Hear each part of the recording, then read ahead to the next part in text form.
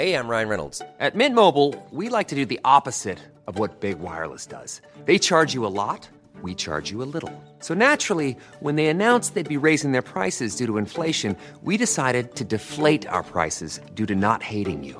That's right. We're cutting the price of Mint Unlimited from $30 a month to just $15 a month. Give it a try at mintmobile.com/switch. $45 up front for 3 months plus taxes and fees. Promo rate for new customers for limited time. Unlimited more than 40 gigabytes per month. Slows full terms at mintmobile.com. This episode of Silent Giants is brought to you by Ally. Ally, powered by Verizon locations, are developed by Verizon, the world's leading technology company. In collaboration with Ally, a membership-only community workspace for creators. Each location is a community curated powered by the emerging technologies and thought leadership of Verizon. With Ally, Verizon is bridging the gap between startup and corporation by helping the community workspace build next-level ecosystems for entrepreneurs. Now, on to my episode with Tiffany Hardin. What human beings need are networks, and you need tribes. And so I think that I didn't have language for this at the time, but I knew I needed to build a tribe. I knew I needed to build a network of people who were like me and had similar interests like me and were about that life. Yeah, check it out. I'm your host, Corey Cambridge. Yeah. Everybody tuning in, you invited. No matter what mood you in, get excited. Everybody love the music, let me tell you how they do it. Whether writer or an agent, let me tell you how they made it. You are now talking to a silent giant. Wanna walk in their shoes, silent giants. Wanna study they moves, silent giants. Wanna know what they do, silent giants. Silent giants, y'all. Welcome to the Silent Giants Podcast, a podcast highlighting the superstars behind your favorite superstars in creative industries. I'm your host, Corey Cambridge. To keep up with the latest on the show, be sure to follow us on Instagram at Silent Giants Podcast. To keep up with my life, music, and more, be sure to follow me as well at Corey Cambridge. Today on the show, we have a very special guest, Tiffany Hardin. Tiffany is one of my dear friends who's worked with some of the heaviest hitters in hip-hop. She started her career interning for hip-hop manager and talent scout John Monopoly. She later became the assistant to Mona Scott Young. And for those who may not know who Mona Scott Young is, she co-founded Violator Management with Chris Lighty, which managed artists that we all know and love, like Missy Elliott, Mariah Carey, Q-Tip, and more. After working alongside Mona Scott, she began working alongside music industry heavyweight Steve Stout at the creative agency Translation. She later struck out on her own to found her own management company, Guild Creative Group. In this episode, Tiffany stops by to chat about her life, career, and the lessons she's learned along the way. So, without further ado, let me introduce you to the manager, entrepreneur, marketing expert, my friend, the silent giant, Tiffany Hardin. Tiffany, what up? Hi. How are you? I'm doing good. I'm doing all right. Welcome back. I know. Redo. You were one of my first interviews and I sucked. Oh, no, I wouldn't say that. But I did request. You did a great job. I did request. I was like, bro, you done got all good. Yeah. We got to do another one of these. Oh, yeah. I mean, through editing the show, I've just gotten a little bit better. I knew welcome back. I'm so happy to get your story right. I'm much better now. I'm actually talking. See, I knew during the interview. I knew there was a reason why you didn't put that interview out. No, yeah, I was waiting. I was like, seriously, also too, it serves like your audio resume. I want to get it right. Sure. I'm not going to put out something just to put it out. Like this represents people who 9 times out of 10, they're not Kanye. They're not getting interviewed all the time. Yeah. So this interview is very, very important to folks behind the scenes. All the way. Welcome back. Yay, it's good to be back. Don't call it a comeback. And so I want to get your story. Let's start all the way back from the beginning because you're from Chicago. I'm not. Whoa, wait, you're not from Chicago. You lived in Chicago for a long time. College. Wait, where are you from? Good question. I grew up all over the place, but mainly Texas. Okay. Dallas, Texas. This is what I represent. This is what I'll say. I represent Dallas, Texas. Okay. I represent a little town called Neenah, Wisconsin. That's where I spent my high school years. Okay. And then that's what got me to Chicago. And I represent Chicago as well. So I will always rep those 3 places, hands down. Okay. So you're American. I'm a regular Black American. So who do you identify with as far as like a sports team? Do you follow sports? Cowboys. Cowboys. Oh, come on. How about them Cowboys? Come on, just don't do that to me. I mean, the stadium was literally like, every time I would have to go home in Coppell, Texas, that's where I used to live, we would have to pass the stadium, which happened to be in Irving at the time before they moved to Arlington. But I was a fan, when they were in their heyday, when it was Dion and Emmett and Troy and all that good stuff. And then, Chicago Bulls, of course. I mean, I can't even identify with sports now, actually. It's not really my jam.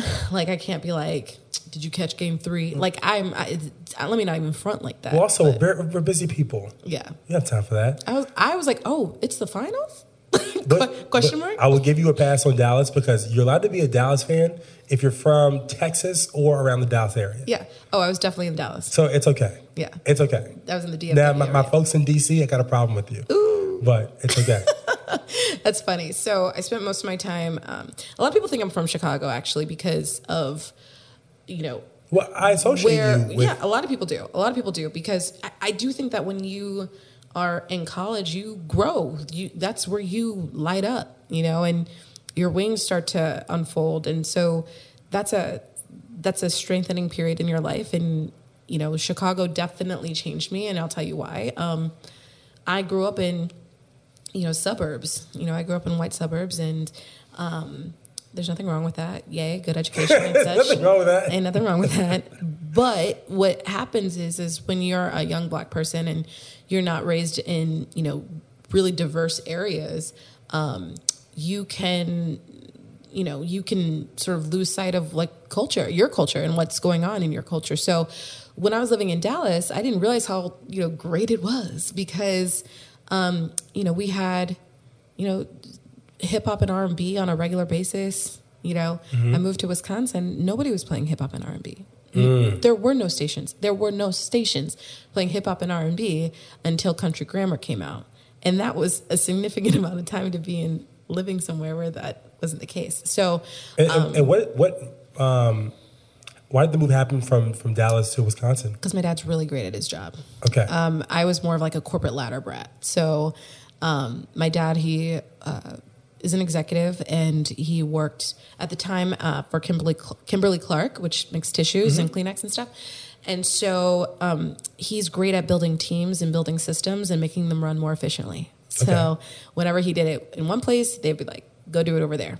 And so that's what he did, and that's what made the move happen. I was not a happy camper. I mean, Dallas was the lie. Dallas was it when I was growing up. And I basically went from kids coming to school in their Beamers and their little Bebe shirts and all this stuff to walking through school, and I saw just like tie-dye shirts with little teddy bears on them, and I was in long hair and moccasins, and I was like, what is this? Now, are you like in Madison? Oh, no, because that's where Black people live in Milwaukee and Madison. Milwaukee, okay. I was not there. Okay. I wasn't there. I wasn't there. I literally actually was just having, I was having dinner with someone, and this guy was like, oh yeah, Wisconsin, I used to live in Milwaukee. And I was like, oh yeah, I used to live in Wisconsin too. He's like, oh yeah, where?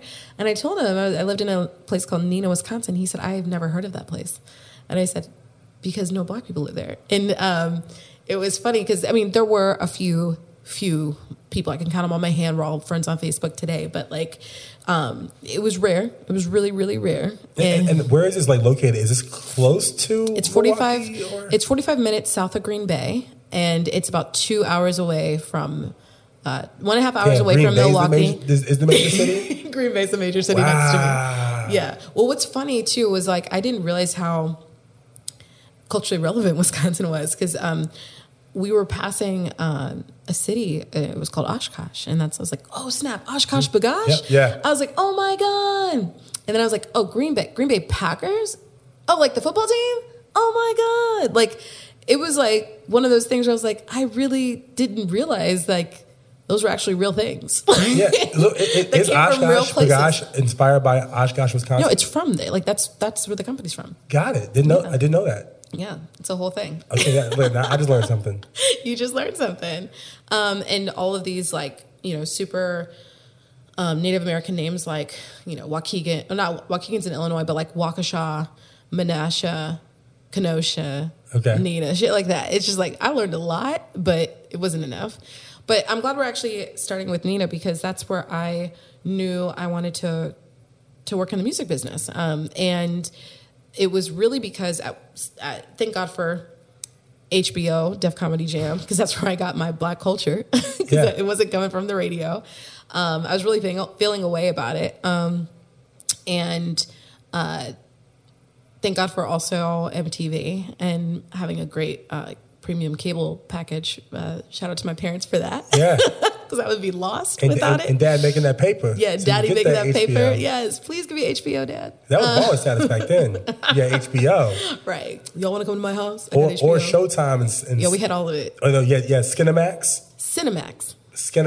I don't know what that is. That's like, at 12 o'clock at night when it was a softcore porn. Ain't nobody looking at Skinamax. I was on that.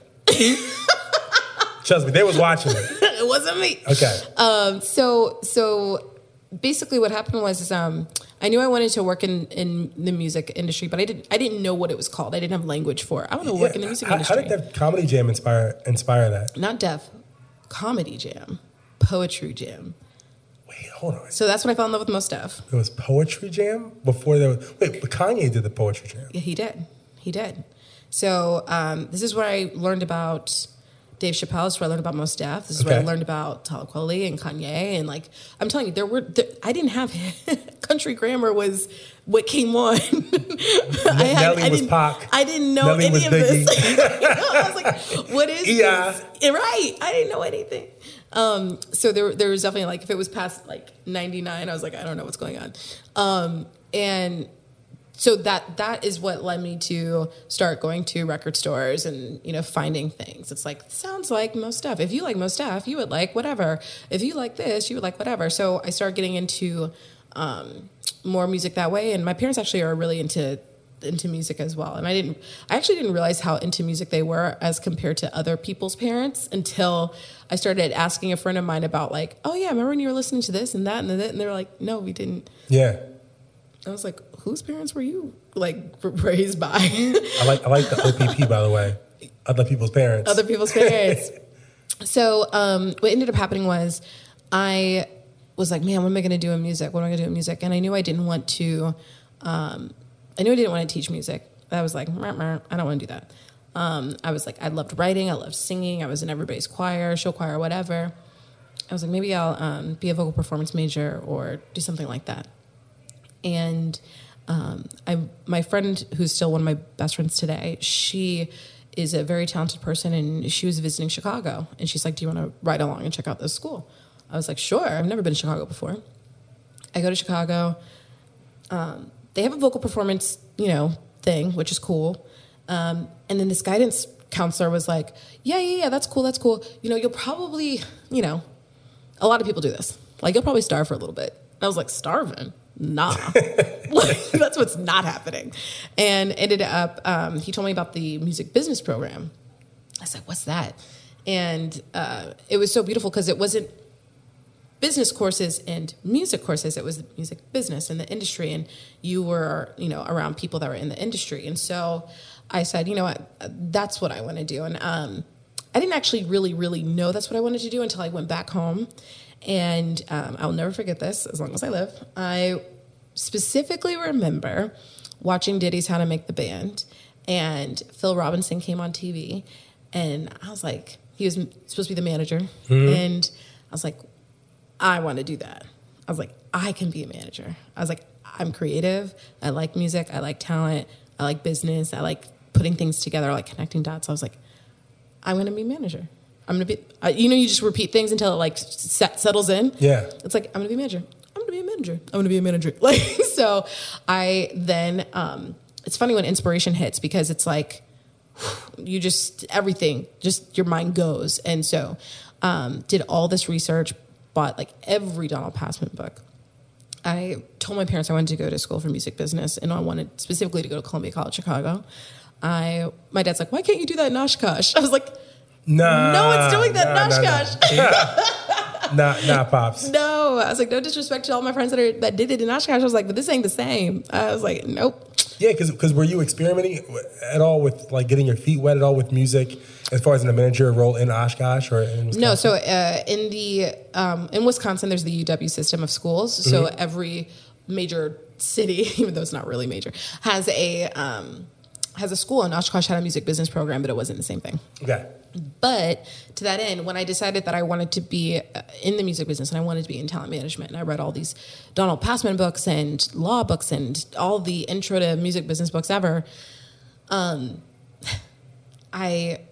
had a couple friends. Well, they were loose friends at the time. Now they're like my homies, like inviting to my wedding whenever I have one type people. Yeah. And I will never forget, I was in high school and one of the guys was sitting on the floor, like most high schoolers do.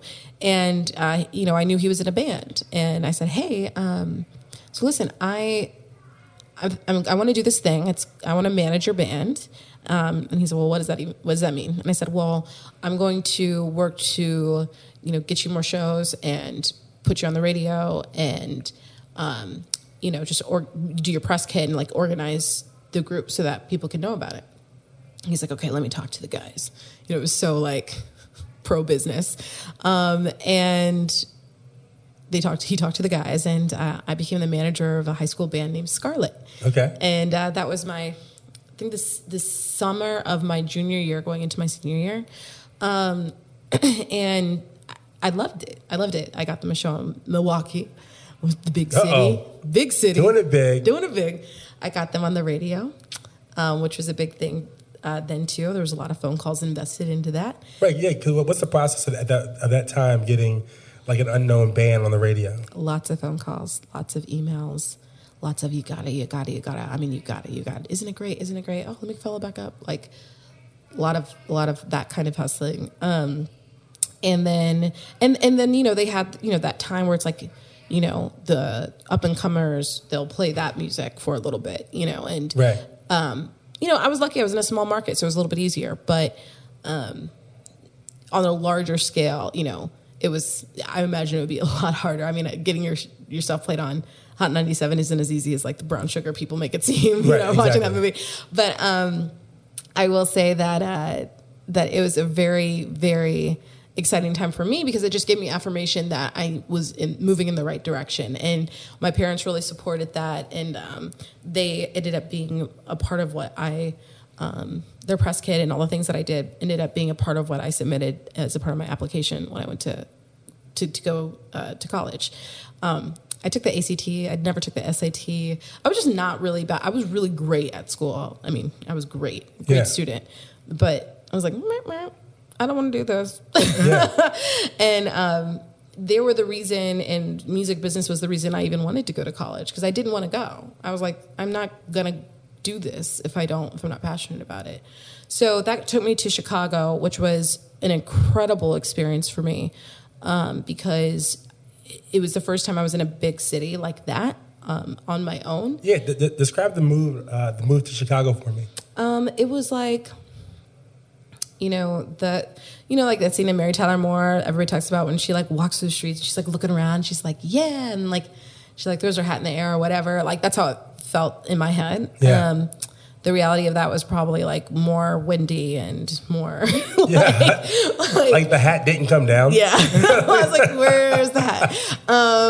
And I think for me the mood was just like, this is the beginning of your life. Like this is the beginning, and I feel like there are several times in my life, and now I'm able to actually recognize these moments where God says to me very, like, poignantly, I'm going to change your life. And it's those times where I'm like, oh, shit, that's great. Like, so he'll make it really cool and restful, and then he's like, okay, I'm going to shake shit up. It's like, It's like he whispers that. And I sort of like move into that space, but it's always for a purpose. So when I moved to Chicago, I was really lucky because I actually got to move with my close friend that I actually went to visit the school with. And so we moved in together along with two other girls. We became very, very close friends. And, the school is different because it's not a typical campus. You live in apartment style housing. You're in the middle of the city and in the Loop, in Printers Row, really. And, you are one with the city. There's no like, here's this super dorm that's like off to the side. Well, now there is, but it's like off to the side and your meal plan and your whatever, like that didn't, go to Subway, go to Harold's Chicken Shack. That's your meal plan. Like spend your money. What school did you go to? Columbia College Chicago. Okay. So it was right on Michigan Avenue. There were several different buildings all around. It wasn't like just this, greenery and campus and whatever. That's not it. So you were a part of the city. I was a part of the city. There we go. They call it an urban campus. There we go. So, so in my, my class schedule was dope. And, one of the things I realized early on was that I needed to be in the system in terms of like, I learned networking very early on. I didn't realize it was networking just because I'm an introvert and I'm culturally curious and I like people. So I just talk, and see what other people are into. But I also needed a job. So I ended up working in the department for my major. And so I met all my teachers before they were my teachers. I met everybody. I mean, thank God for that, because I took finance and I knew damn well I should have got an F on that. And he was like, you're going to get D+. I was like, yes. So I passed, which you had to do in order to graduate. Yeah. So, he didn't even tell me anything like that. I just like looked at him and I was like, thank you. I like whispered, thank you.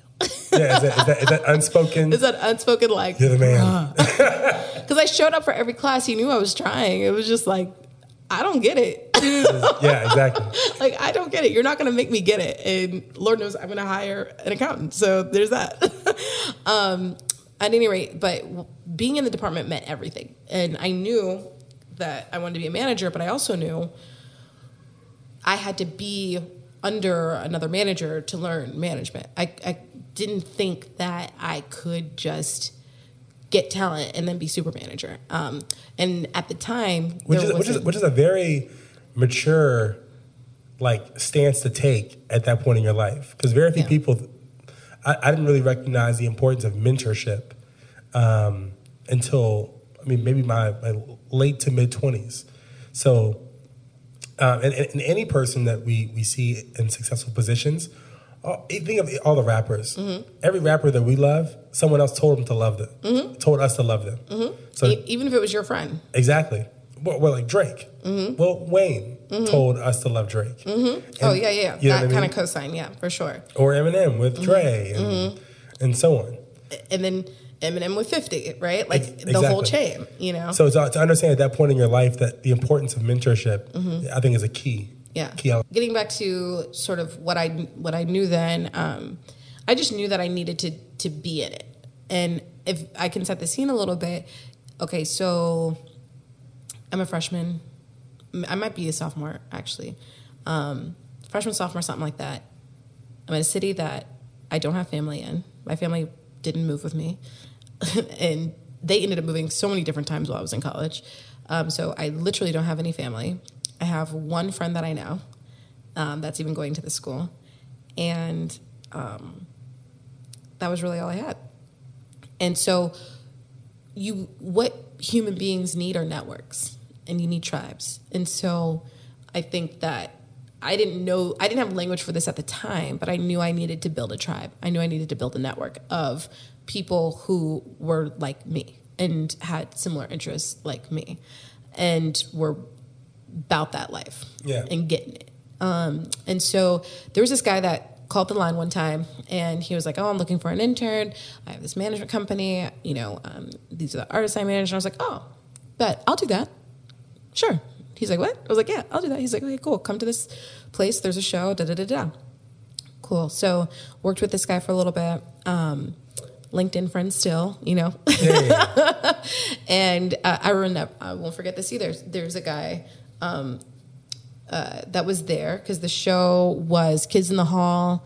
It was a group called Quelo that's not together anymore, but Quelo, who I was working with, and then Kids in the Hall, and then Knowledge and Consequence and some other people. And so this cat, John Monopoly, was there, and I met him that first time. And I was like, okay, cool. And then for my school, I started getting involved, like I said, in booking shows. I was the president of the Student Programming Board. And I remember we wanted to do some beat battle stuff or whatever, and I asked John, his nickname's John. I asked John if he wouldn't mind doing that. At the time, he was the president of Good Music with Kanye, because when that was popping with Sony Music. So he was between New York and Chicago all the time. So he came and he did that. And then one day he called me up and he was like, hey, do you want to intern for me? And, you know, I dropped the other group like a hot potato. And I was like, hell yeah, I want to intern for Good Music. And I said, but listen, though, I really need to get paid. And he set up a scenario where I was able to, basically I was doing 2 jobs, but I was able to get paid. And I did that through the summer and all this other stuff. So the other job that I had was working for a guy named Mark Bortz.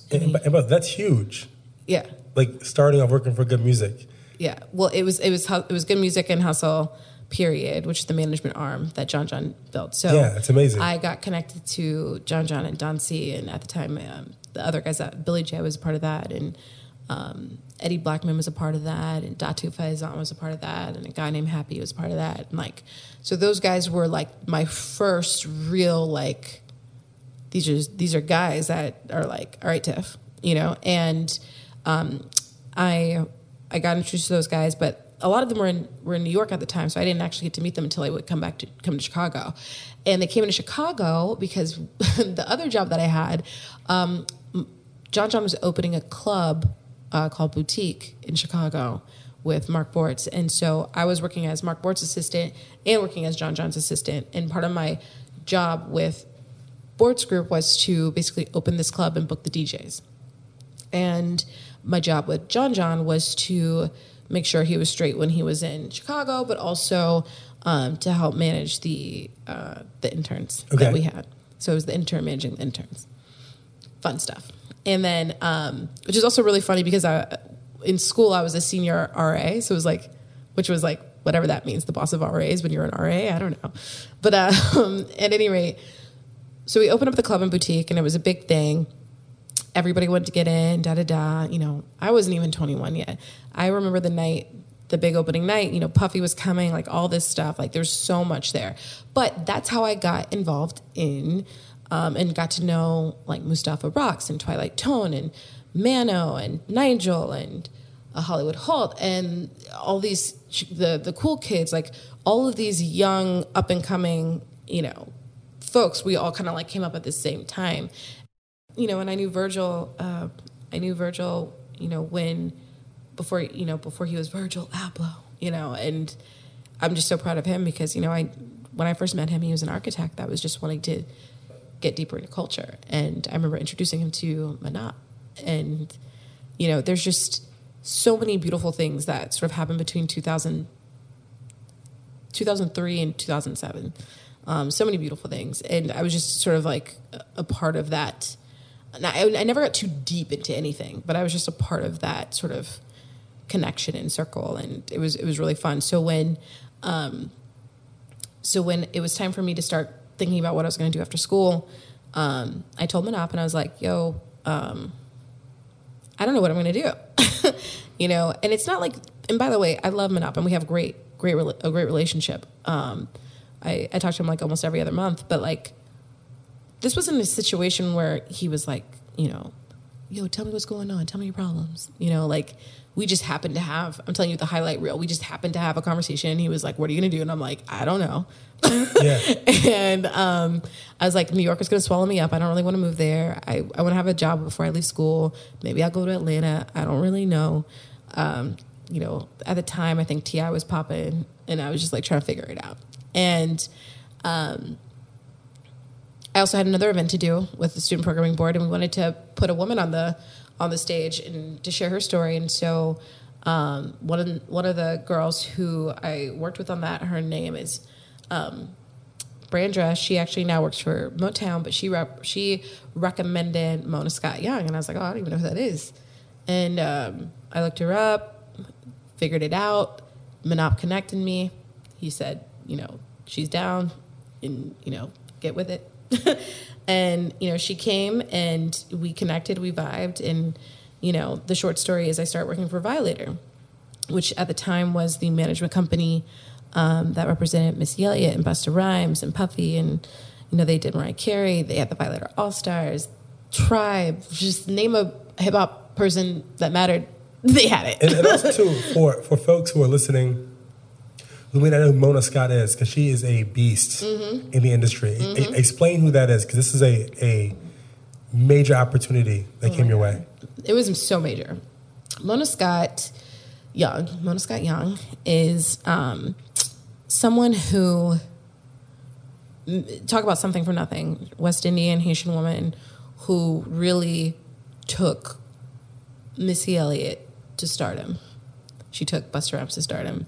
She was the brains behind a lot of the operation of Violator. And Chris is amazing, and Chris was amazing, and he is undeniably like the OG. But he got there with Mona Scott Young, and she is such a visionary and so incredibly deep and thoughtful, and someone who I will always look up to and always adore. And if she ever needed anything in my life, I don't care what's going on, I'd figure it out. There's certain people I would do that for. Her, Manab, some other folks. Corey Cambridge. And my third grade teacher. She literally gave me, like, the bowls that I have in my house today is because she took me to a garage sale and did that. So basically, when I moved from Chicago to Illinois, it was off the strength of her word. I didn't have a contract. We didn't talk about benefits. It was the strength of her word. And my parents were so confused by that. They were like, so you're going to move because she said, you got a job? I was like, yes. Yeah. That's exactly what's happening. And so she... And what was the position? I was her assistant. Okay, awesome. Yeah, I was her assistant. And there was no, like, second or third assistant. It was like, that was it. So it was really like a baptism by fire. Mona's not slowing down for anybody. Like, you got to just sort of jump on the train and figure it out and roll. You got to jump on the train and roll. And, she did have really great teaching moments and, fun stories that I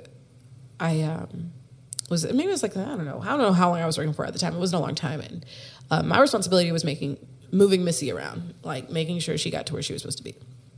And I fell asleep, and I think Missy was trying to call me, or people were trying to call me. Missed everything. Woke up, saw all the phone calls, missed calls. Called Mona, shook. I was so shook. 21, very shook, green, no experience. And Mona has a very distinct voice. It's low, it's raspy. And I was like, hey, Mona. And she was like, oh, did you have a good sleep? I was like, oh, I'm screwed. I was like, please let me keep my job. I just moved here. She's like, oh, I hope you got a good sleep. Yeah, so I was doing your job when you were sleeping. Don't let it happen again. I was so upset. Yeah. So let me tell you how I slept on my BlackBerry all the time. All the time. You couldn't catch me slipping after that. You couldn't catch me slipping. And it was one of those things where, when you respect someone so much, like, disappointing them is like earth-shattering. Yeah, for sure. And in particular, when you're in the service business, like, management is a service-based business. So, like, you want to make sure that you're doing your due diligence, you're doing a good job, and that you're making sure that shit's on point and everybody's happy. In my case, I happen to be having to serve Mona, and I'm serving Missy and any other client she throws my way. So that's like double everything. Right. And being young and naive, there's certain things that you can't teach experience. You just have to go through it. You have to go through it. And I went through it. I went through it. There were things that I look back on now and I was like, yo, how did I take so many damn cabs when I was in my 20s? I was making $25,000 a year, maybe less after taxes. Like, how was I eating out? Like, who was paying for this? Yeah. I was like, I'm sure there was a few cabs I probably jumped out of. But, like, it was all for the love for the experience. I went to LA for the first time with Missy, got to experience video shoots, got to experience concerts, got to experience so many things. Contracts, people. What video shoots were you able to attend? Chingling. Oh, wow. The Chingling video shoot. That was fun. Grammy parties, And from your perspective, what was it that you noticed about Missy that made her special as far as her work ethic? It was fun for her. It wasn't, it's work. Ryan Reynolds here from Mint Mobile. With the price of just about everything going up during inflation, we thought we'd bring our prices down. So to help us, we brought in a reverse auctioneer, which is apparently a thing. Mint Mobile Unlimited Premium Wireless. How to get 30, 30, bit to get 30, bit to get 20, 20, 20, bit to get 20, 20, bit to get 15, 15, 15, 15, just $15 a month? Sold! Give it a try at mintmobile.com/switch. $45 up front for 3 months plus taxes and fees. Promo rate for new customers for limited time. Unlimited more than 40 gigabytes per month. Slows full terms at mintmobile.com. Ryan Reynolds here from Mint Mobile. With the price of just about everything going up during inflation, we thought we'd bring our prices down. So to help us, we brought in a reverse auctioneer, which is apparently a thing. Mint Mobile Unlimited Premium Wireless. How to get 30, 30, bit to get 30, bit to get 20, 20, 20, bit to get 20, 20, bit to get 15, 15, 15, 15, just $15 a month? Sold! Give it a try at mintmobile.com/switch. $45 up front for 3 months plus taxes and fees. Promo rate for new customers for limited time. Unlimited more than 40 gigabytes per month. Slows full terms at mintmobile.com. For sure. But this was fun for her. Like the video, the video shoot and doing the dancing and all that stuff. Like it was, you could tell that she had pure joy. Like this is a part of what she loves to do. I was never in studio with her. I never had to do that, although that would have been fun. I think she probably worked too late for me. I probably had to Yeah, you meant sleep. Don't fall asleep. I was like, I could not fall asleep. I would have some no-dos. But yeah, because what are the hours like? Is it like an around the clock type of job? Mm-hmm. Yeah. So if you are asleep at 3 a.m. and you miss that call, yeah, your ass is grass. Wow. Depending on what it is, right? So there's, and the other part of this is that to the industry, right? So if there's a mirror, there's to the industry, you're the lowly assistant girl, right. Depending on who you're talking to. But everybody knows that in the music industry, assistants are the gatekeepers. But your responsibility is to make sure everybody else is doing what they're supposed to do, so that you can make sure the car is there on time, make sure the hotel's good to go, make sure everybody, the incidentals are paid, make sure nobody, and not just her, the entire travel party. What happens if Missy's there, but the dancers aren't? That's a problem. When I'm doing the travel budgets, when someone's like, hey, what's the all-in cost for Missy to perform at whatever?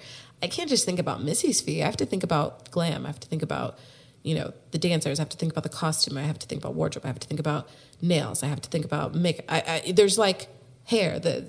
I don't even wear weave, and I learned about weave. So much weave I learned about just from working with an artist who requires glam.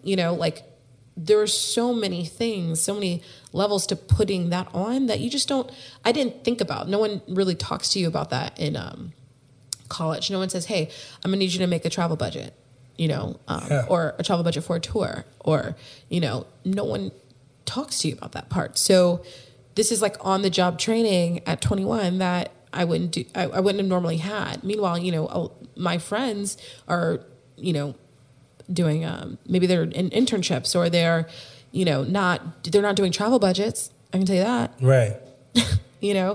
I can tell you that they're not, trying to brainstorm what might make sense for,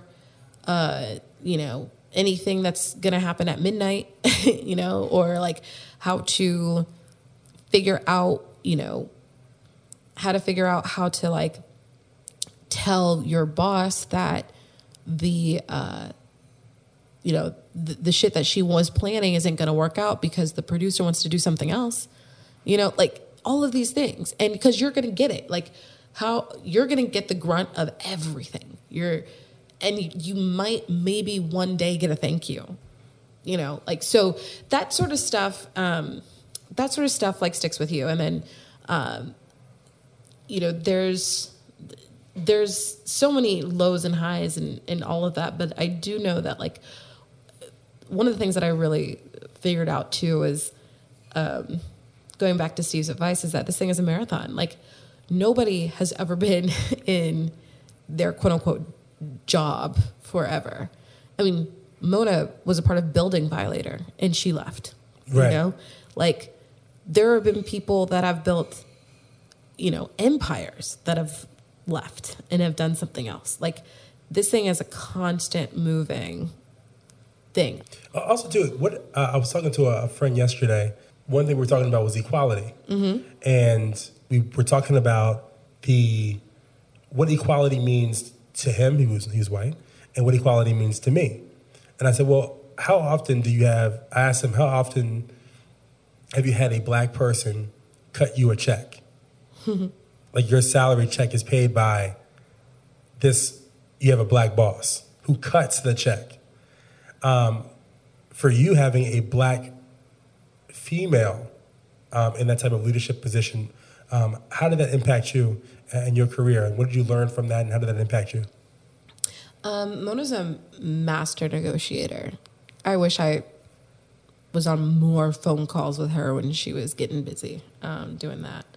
And she made people, she would say some of the most ridiculous things. I was like, you have some balls. Like, I would have never said that, you know, because she's also, you know, she can be crass when she wants to be. And, you know, I grew up, you know, with a Southern mother and very like prim and proper and whatever.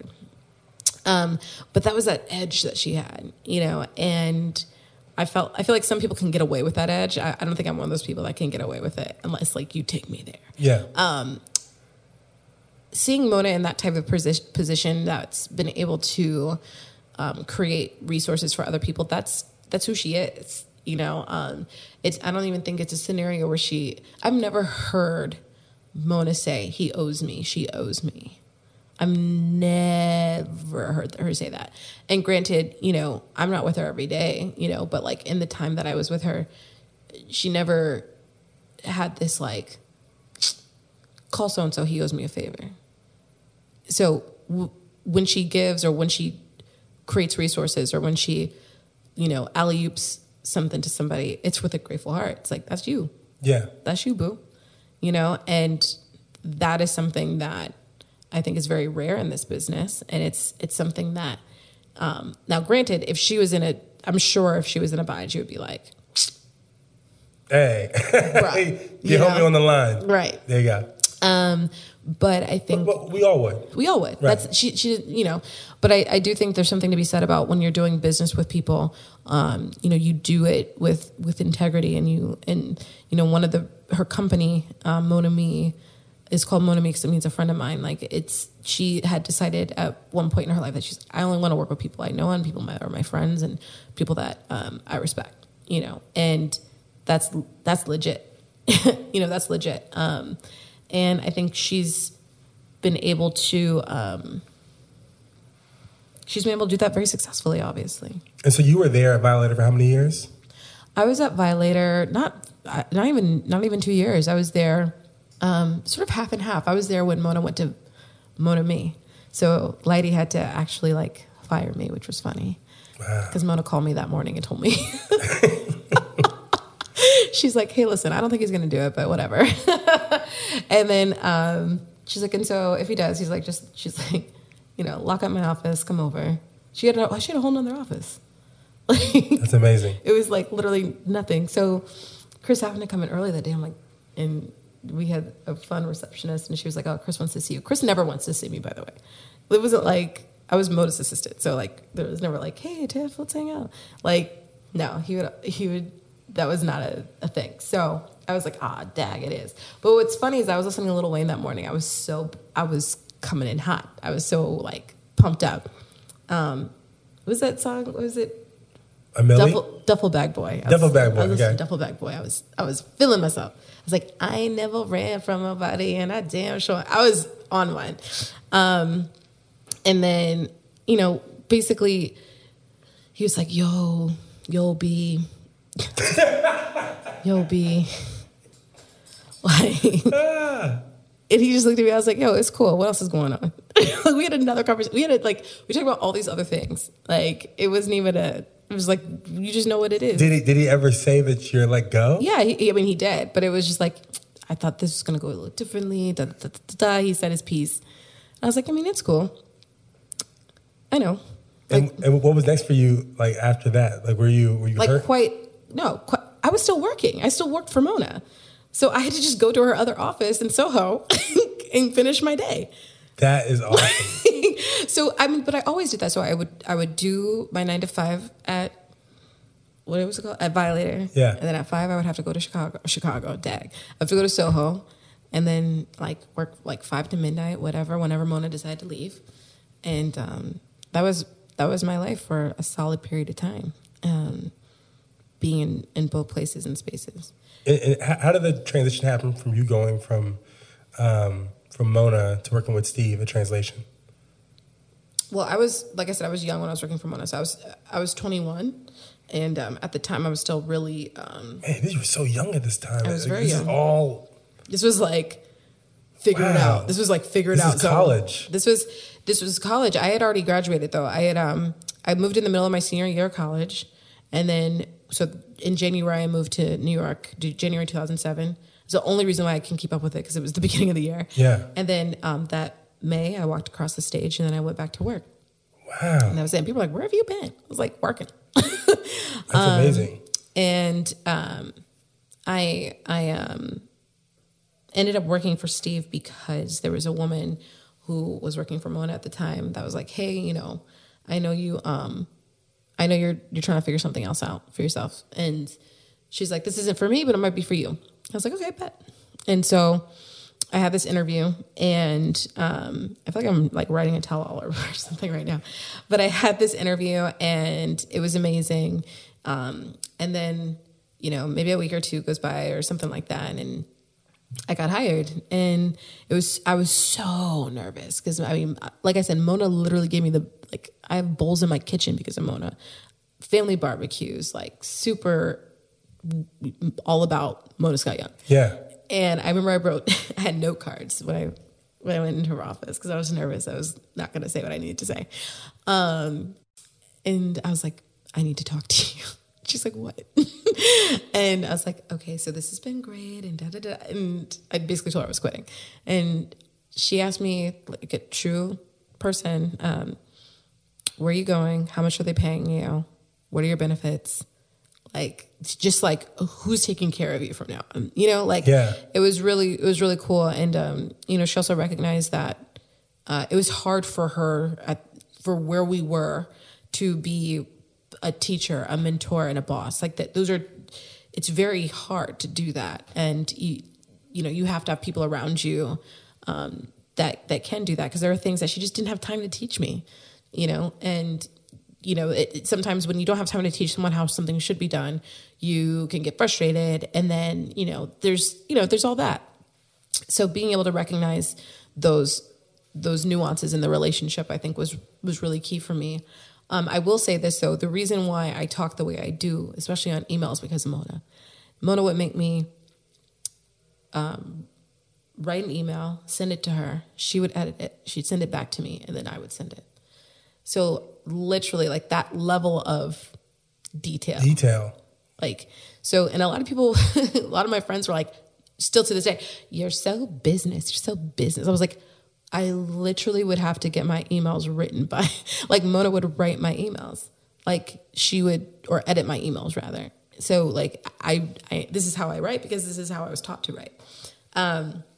So business writing 101 with Mona Scott Young. That's amazing. And then, so then I ended up working for Stout. He didn't interview me. I got the job, but he didn't interview me. And then, he is very different from Mona, like incredibly different from Mona, just in terms of just they're different, and it was a different type of person for me to get used to. Yeah. But, I think it was easier for me to get used to him because I was already used to music business types, and I think that he was just such a genius in everything. But but you had to sort of be able to cut through the bravado to understand what he was really saying.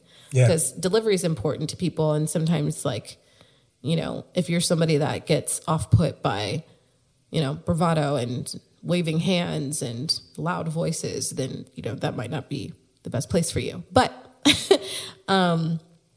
working for him was, I was working for him as an assistant for maybe like 3 years, which was interesting. And then for a year, I was working in new business. So I moved out of his office and was in a managerial role. And then at the time, the social...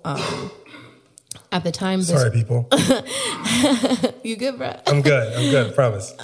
At the time, social media was just becoming a thing in agencies. And so we started a discipline of social, and he knew that I was always really into that. And so I transitioned into being in the strategy department, basically doing influencer marketing, and the proper name was distribution and partnerships. And what was that like for you at this point in your career? You had been, you know, largely executive assistant, so working alongside the bosses. What was that transition like leaving that position? Was it any nervousness or? I wouldn't say that I was nervous as much as it was, what does everybody else do? Yeah. I mean, were you more so excited? Were you? Yeah. I mean, I was in Steve's ear like all the time. I was like, I don't want to do this anymore. I don't want to do this anymore. You know, and for me, I knew I needed I needed growth. I needed learning. And so I really pushed for that. And, you know, maybe in some ways tactfully and maybe some ways not as tactfully and very direct. And I was able to get that. And I was able to get another mentor in that process that was able to literally teach me how to write strategy. He's still my mentor, Marcus Collins. And he's somebody who I knew. It's funny because I knew, but he became my boss. And, you know, then I really got to know him and really got to understand. I really got to understand what was sort of required to complete the picture, you know, like, so at one level, I can count all the change in your purse real good, you know, like I can think really fast, and I can think about positioning, and I can think about all of these things. And I had all these relationships and all these networks that made sense at a bigger level. Right. But like, if I had an idea, if I needed to sell something, if I needed to sort of get through the back door, I needed to be able to put my idea on paper and be able to walk a strategy from the beginning to the end and tell this story. And I needed practice with that. So that was something that you can't get in anybody's EA position. You have to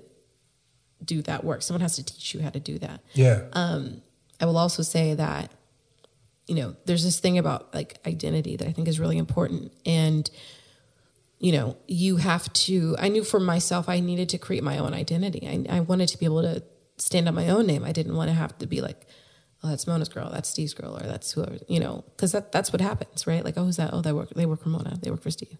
You don't even have value anymore. Your value is associated with these people. And I knew I needed to create a different set of values for myself that I could translate and I can present so that I could be me. And there's a lot of unwritten laws in this thing. And this was sort of prior to, this was prior to like executive positioning and, you know, IG branding and, you know, all of this stuff. So, when I went from doing that into even, you know, building my own business, it was a big piece of that was like, who is Tiffany and what do I want people to know about me? And like, what is this? Because today I see on Instagram and Twitter and all these other places where people are like taking pictures of everything and everywhere and all the cool places that they are and, you know, with their boss and all this stuff. And there was a point in time where it was like,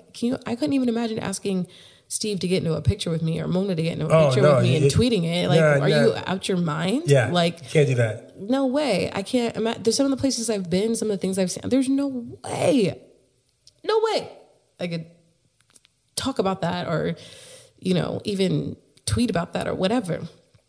And today it's like, you know, it's all out there, you know, and it's a part of like your stunt factor. And I'm not really, like, I'm still not really with that, and I don't think I'll ever be with that, because I think, when you're in management, and at the time, when you're in talent management and when you're dealing with people like that, you are paid for discretion. You're paid to make sure you do what you're supposed to do. Right.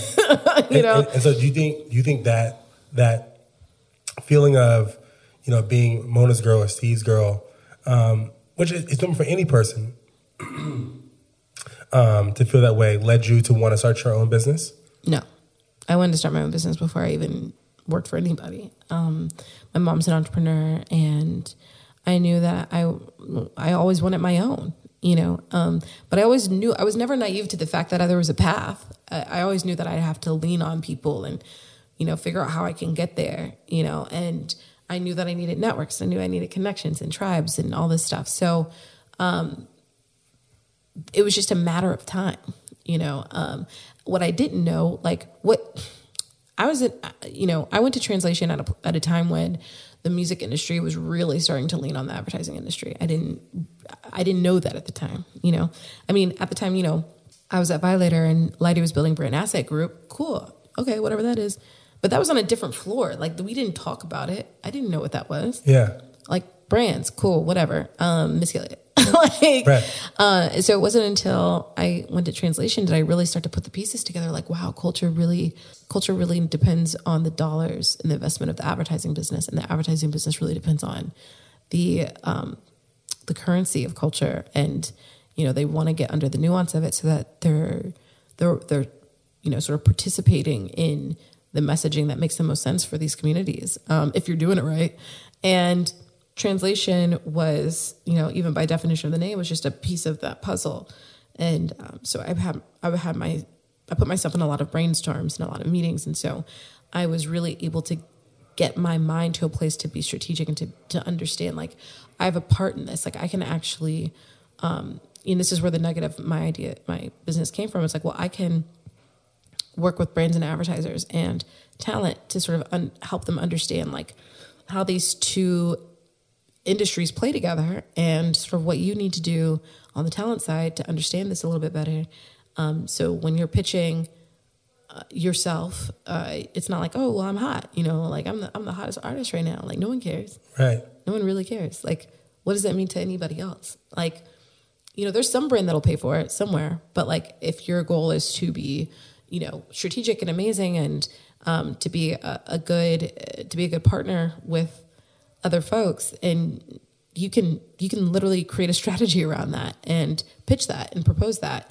And so I wanted to do more of that. I wanted to be a part of that. And so when I started to think about leaving the company, it was at the time I was working with Karen Civil and Chris Casanova and a producer named Kanai Finch, and for a little bit Sam Sneak, which is Rick Ross's DJ, and then I think that was about it. Some other folks, and ended up, we had this sort of management and marketing company, and the company's called Guild Creative Group. And it was basically Guild to Guild a Lily is to turn something raw and beautiful and put a thin layer of gold over it. So the idea was that we were already taking things that existed in the world and helped polish it up.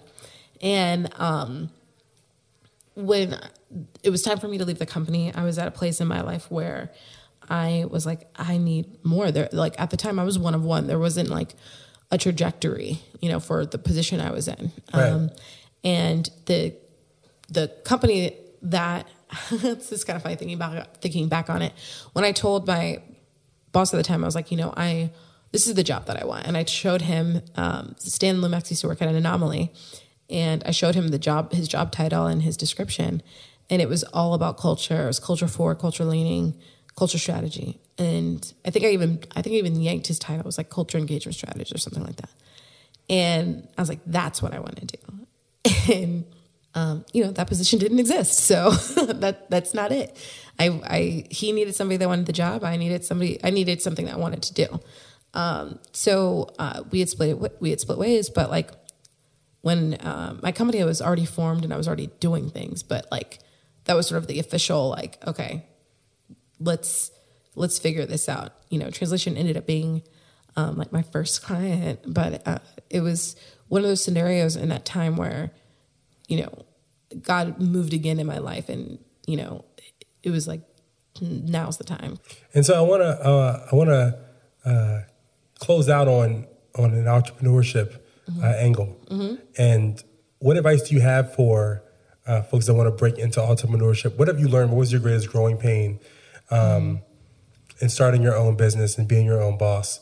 And I guess another question I'll ask: how has being a woman and a Black woman in the business setting worked for you? It's totally worked for me. Being a Black woman in the business setting has definitely worked for me because it's been able to. I'm also a different type of person where I believe my sort of disposition is to help other people feel comfortable. I don't think anybody's ever walked away from a conversation with me and been like, oh, that was so uncomfortable. I do.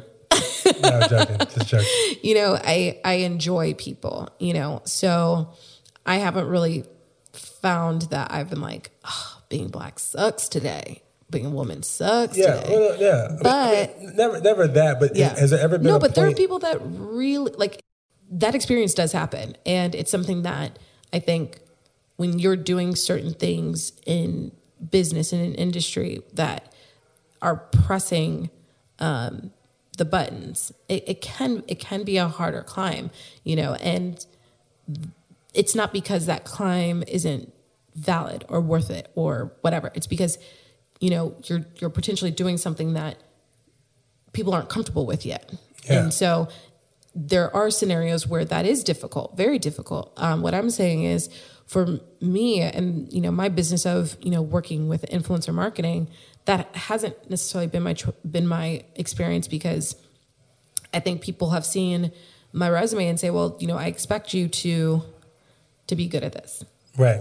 And I lean on you to be good at this and to have relationships and to, whatever the case may be. So I'm trying to provide people with a resource. So if I walk in the room and I'm the resource for, other people or access or whatever the case may be, or even strategy, then, I don't have that battle. I don't have to have that battle, but I know people that do. Now, I can say that it's difficult for me sometimes to have to validate. I hate validation. It's like, I think we all do. It's just like, I want to say something. It's the truth and we'll move on.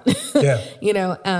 But I think it's a harder rock to climb because I think that's the only thing. It's like, because when you're Black and you're a woman, and in general, you have to do this in general as a woman, but like when you have an idea or when you have a way that that something is going to work, you have to constantly validate that, and that's annoying because someone could literally walk in the room and be like, we should do this. It's going to be great.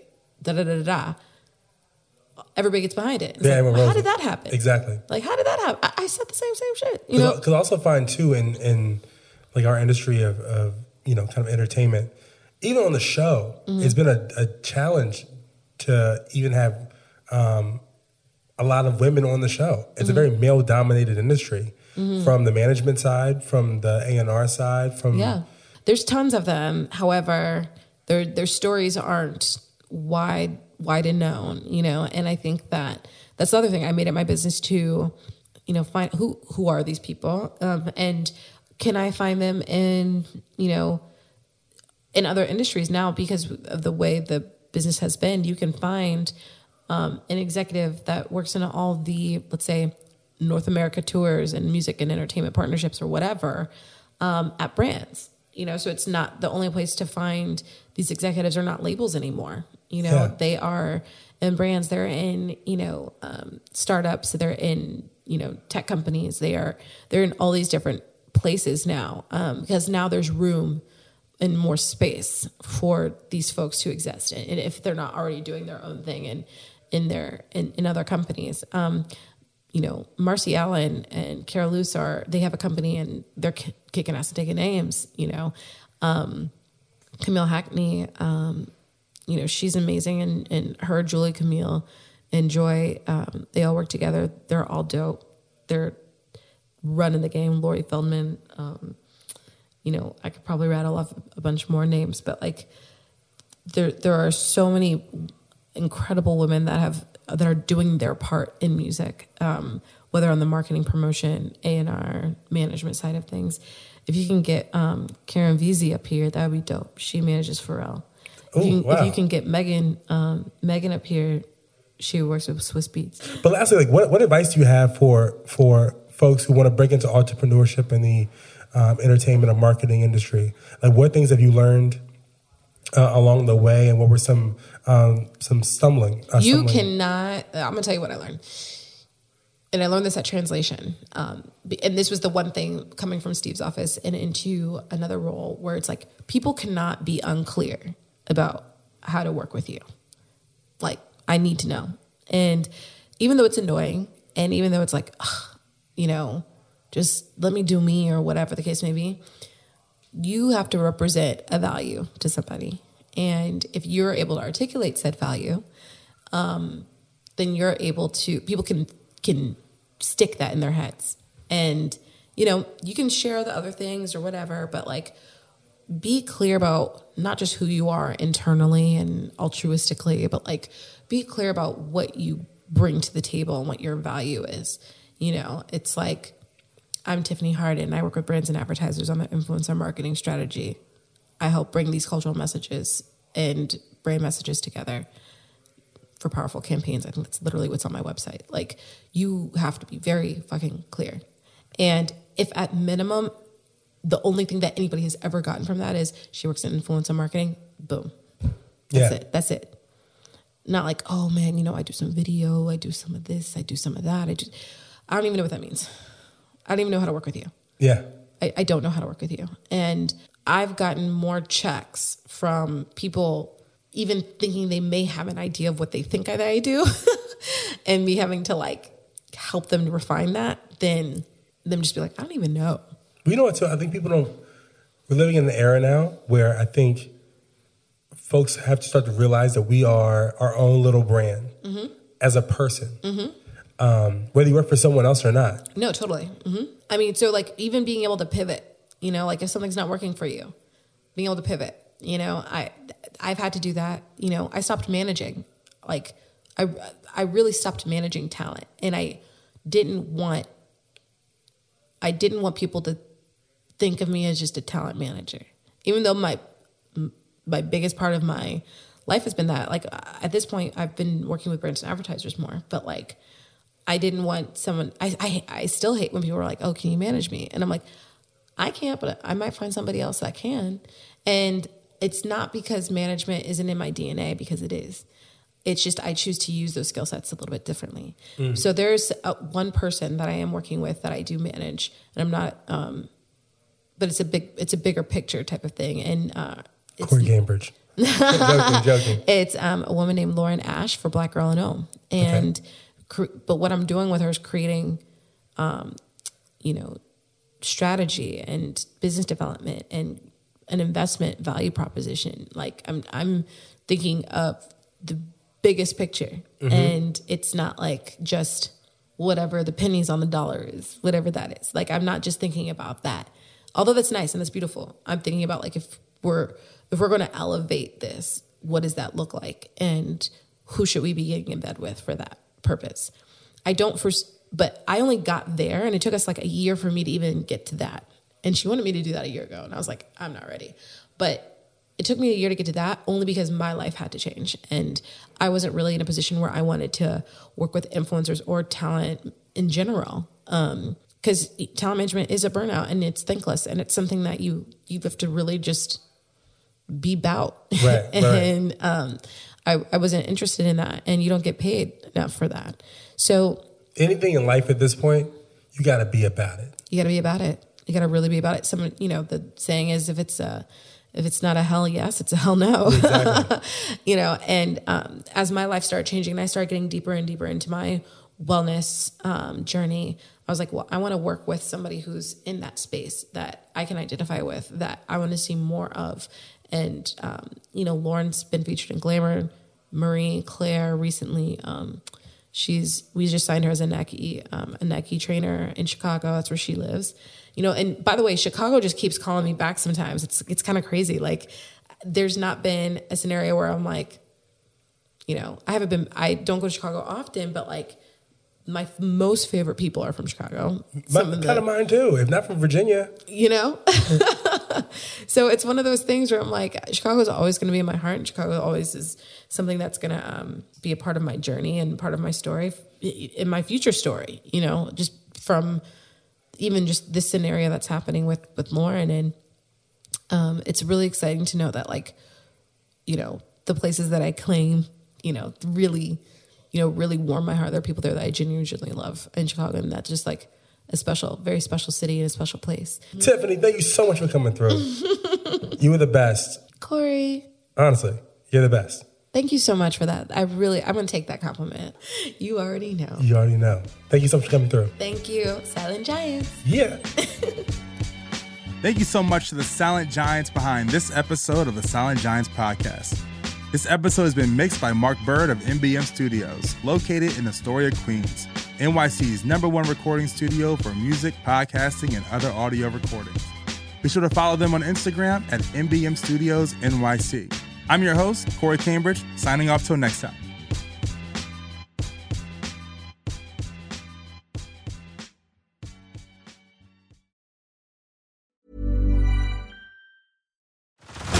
Head over to Hulu this March, where our new shows and movies will keep you streaming all month long. Catch the acclaimed movie All of Us Strangers, starring Paul Mescal and Andrew Scott. Stream the new Hulu original limited series We Were the Lucky Ones with Joey King and Logan Lerman. And don't forget about Grey's Anatomy. Every Grey's episode ever is now streaming on Hulu. So, what are you waiting for? Go stream something new on Hulu.